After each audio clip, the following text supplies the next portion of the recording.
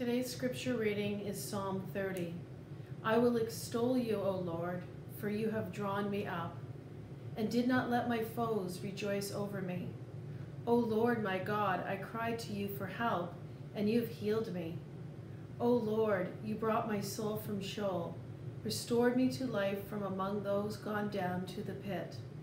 Sing praises to the Lord, all you, his faithful ones, and give thanks to his holy name. For his anger is but of a moment, his favor is for a lifetime.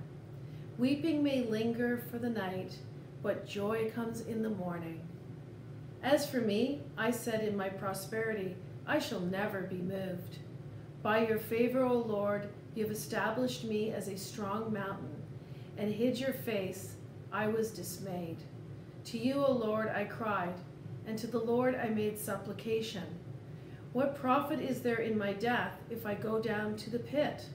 Will the dust praise you? Will it tell of your faithfulness? Hear, O Lord, and be gracious to me. O Lord, be my helper. You have turned my mourning into dancing, and you have taken off my sackcloth and clothed me with joy, so that my soul may praise you and not be silent. O Lord, my God, I will give thanks to you forever.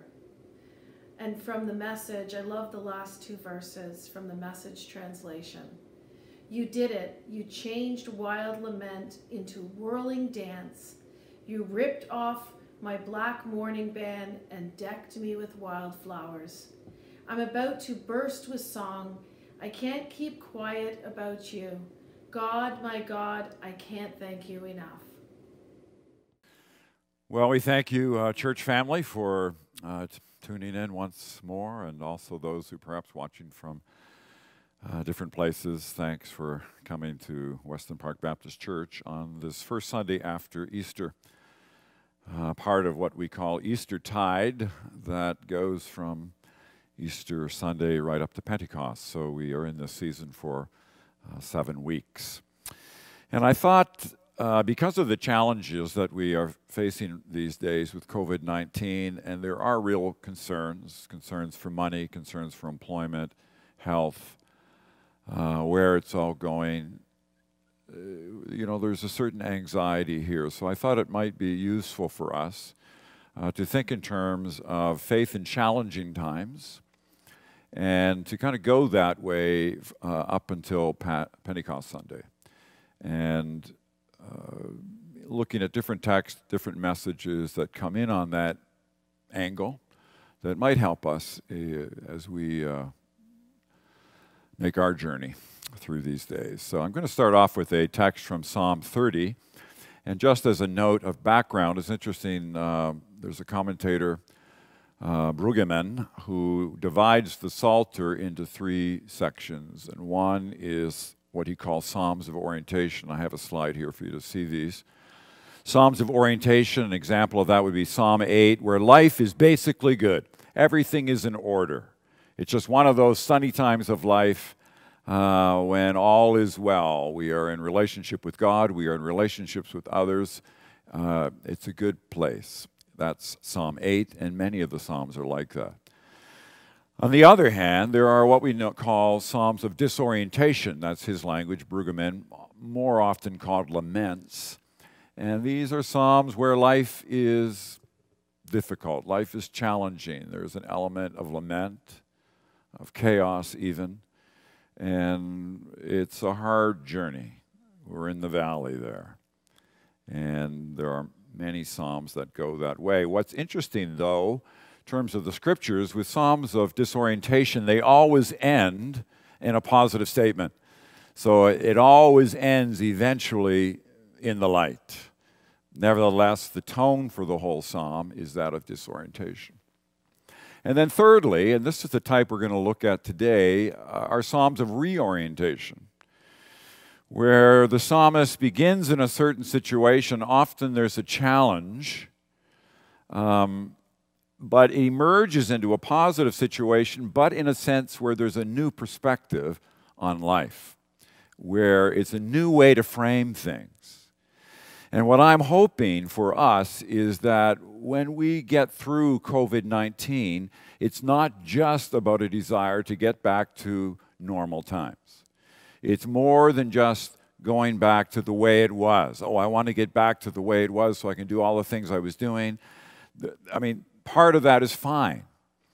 But when Jesus says, interesting in Matthew 16, to the Pharisees, you can read the weather, but you're not very good at reading the signs of the times.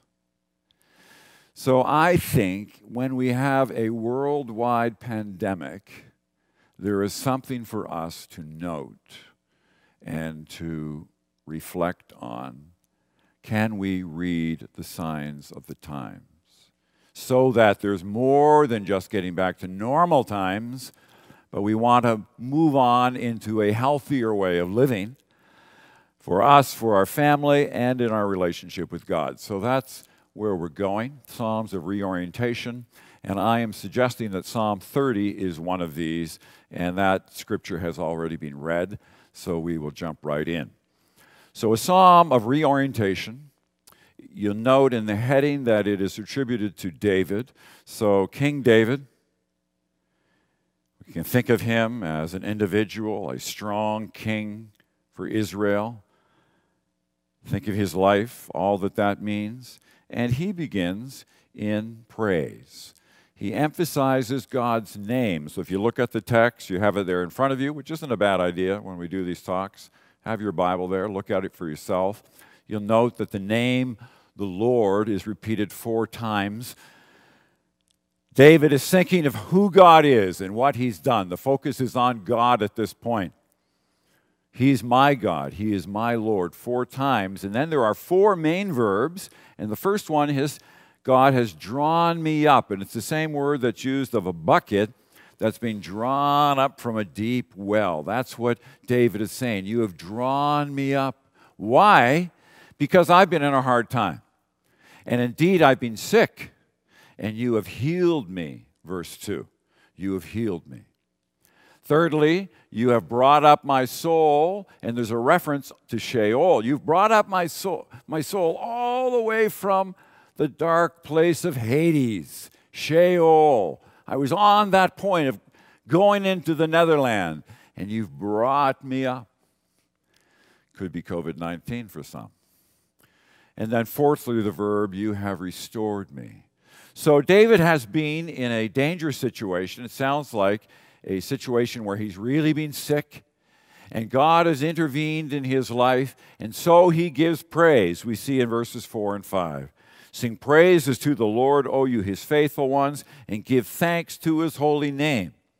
It's interesting, when that word is thanks is given, it implies commitment. It isn't just saying, thanks God, appreciate what you've done for me. It's because you have done this, I thank you, and I now enter into a commitment that I will walk with you. It's built right into the word give thanks. And so he praises. I've been in a hard time. You've healed me, and now I praise you. So I think of the word from St. Paul in 2 Corinthians when he writes this, for this slight momentary affliction, life right now, hard times, is preparing us for an eternal weight of glory beyond all measure. That's a beautiful verse. An eternal weight of glory. I've been in hard times. God, you have healed me, and I'm looking forward to times of light and life and abundance with you, an eternal weight of glory. That's how David begins the psalm. So he begins in praise. But he references that there has been a challenging time. Now we move in and we drill down deeper and we get into that real problem, the challenge that he was facing.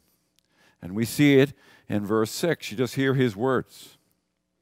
As for me, I said in my prosperity, I shall never be moved. By your favor, O Lord, you had established me as a strong mountain, yet you hid your face, and I was dismayed. Interesting, the word prosperity there has these intimations. Complacency, pride, and even carelessness. I was in a place where I was strong. I was in the middle of my life, those years of strength. You can imagine David, one of the great kings of Israel. Things were really strong and the kingdom was being expanded. But out of that, he was putting a lot of emphasis on himself and what he had achieved on his own. So I've achieved this. So you hear the statement, I shall never be moved at the end of verse 6. I shall never be moved. A time of prosperity, verse 6. And then something happens in verse 7. God removes his hand. You hid your face, and I was dismayed.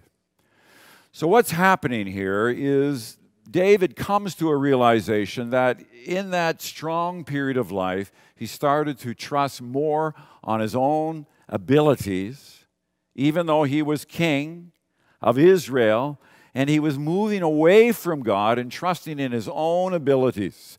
And that it's that point that God removes his hand, we see, and he comes to this place of, you hid your face and I was dismayed.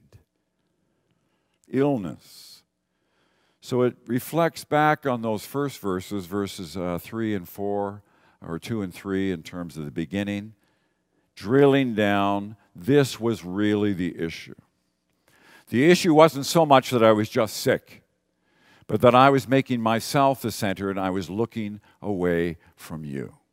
And so there's a good example of this in other places of the Old Testament, and one is in the story of Hezekiah, Isaiah chapter 38. Hezekiah was the king of Judah, another king.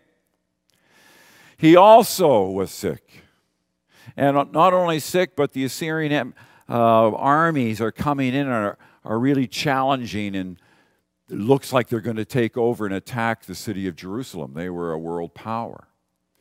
And Hezekiah is sick and going down and down, even to the point where a prophet has told him that, get your house in order because you are going to die. If you remember the story, Hezekiah freaks right out, of course, who would not, and he starts praying, Lord, Lord, Lord, intervene and help me, be my helper. The Lord does.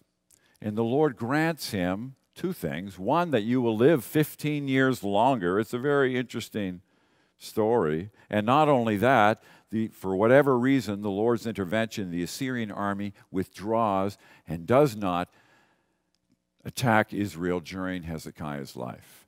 So the God intervened. He was on his own. He's going deeper down, down, down. He cries out to God, and God helps. And that is what we are seeing, the same idea in Psalm 30. Now, all of that brings us to the key issue. And the key issue is, can I reorient my life after this hardship? And so here we have famous words from the Old Testament scriptures, but David here, you have turned my mourning into dancing. You have taken off my sackcloth and clothed me with joy. And the image is, I've taken off all my old clothes and I've put on a whole new form of dress, and that image becomes a metaphor of a change. I've changed. Not the mourning and sackcloth, but a new life of trusting in God and depending on God, even though I am David the king. He reorients his life. Verse 12 ends, so that my soul may praise you and not be silent. O Lord my God, I will give thanks to you forever. Again, thanks. I will give thanks. The key idea really is the statement back in verse 10. Hear, O Lord, and be gracious to me. Gracious is the word for grace. Thank you for your grace. Thank you that I don't have to do it on my own strength, but I can now rely on your grace and your help in my life, and that is the route that I should be living. This is the new orientation.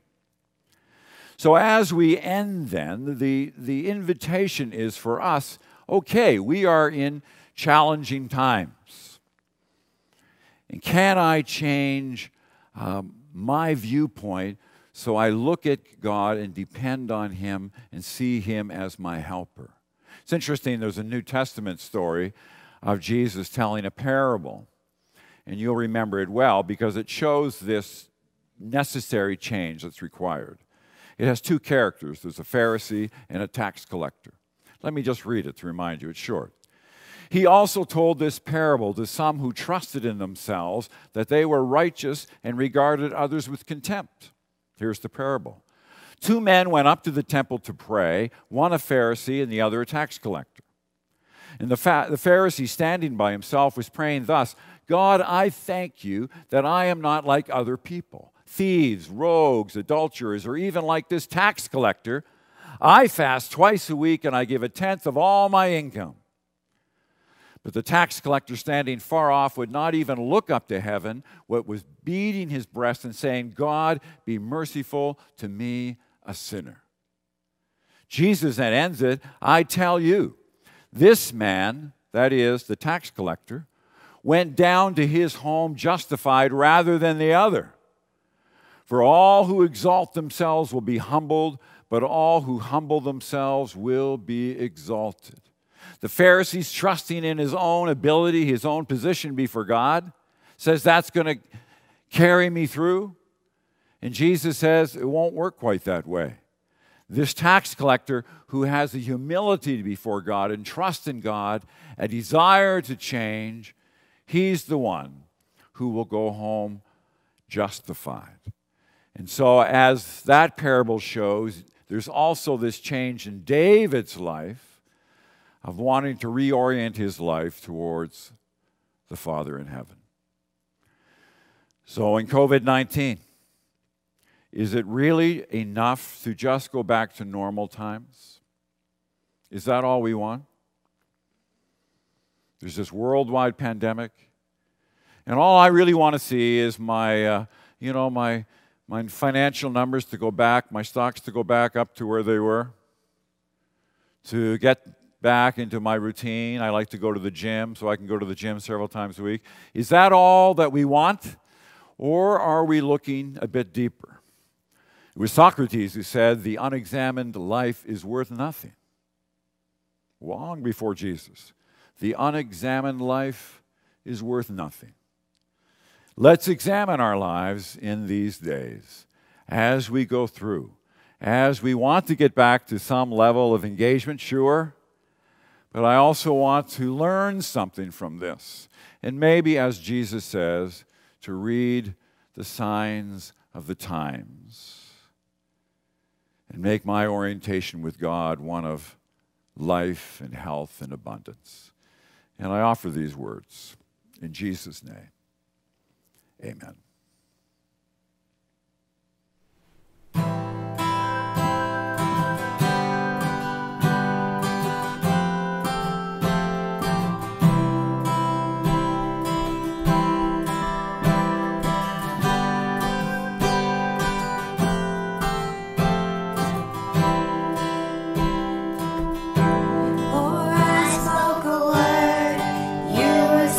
Over me.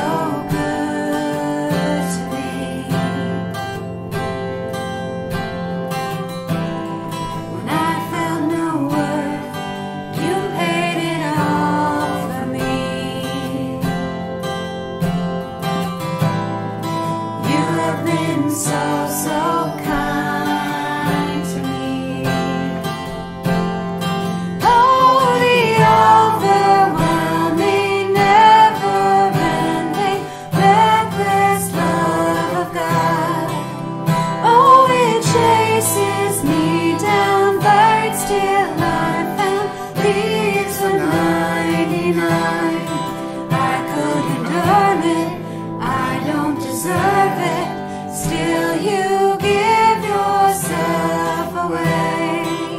Oh, the overwhelming, never-ending, reckless love of God.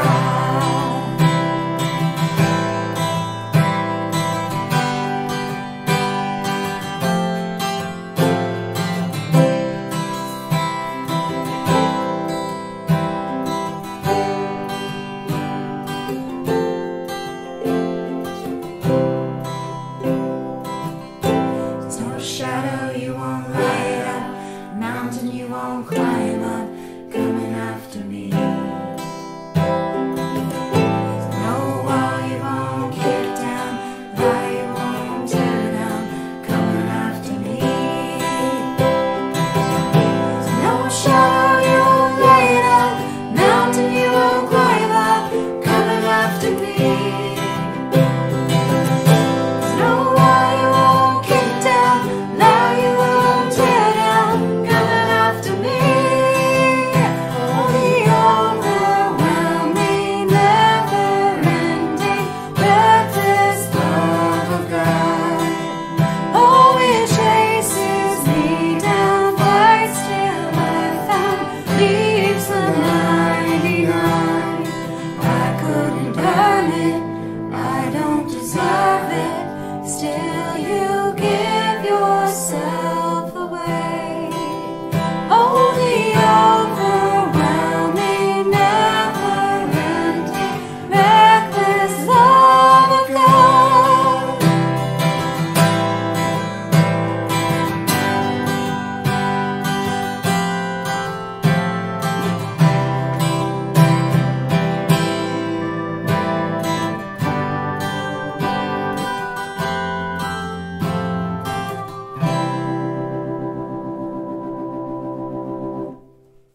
As a response to Al's talk this morning, we thought we'd use this poem, and it's something that maybe will encourage you throughout this week in our new chaotic COVID lifestyle. It's by Jan Richardson, Blessing in the Chaos. To all that is chaotic in you, let there come silence. Let there be a calming of the clamoring, a stilling of the voices that have laid their claim on you, that have made their home in you, that go with you even to the holy places, but will not let you rest, will not let you hear your life with wholeness or feel the grace that fashioned you. Let what distracts you cease. Let what divides you cease. Let there be an end to what diminishes and demeans, and let depart all that keeps you in its cage. Let there be an opening into the quiet that lies beneath the chaos, where you find the peace you did not think possible and see what shimmers within the storm.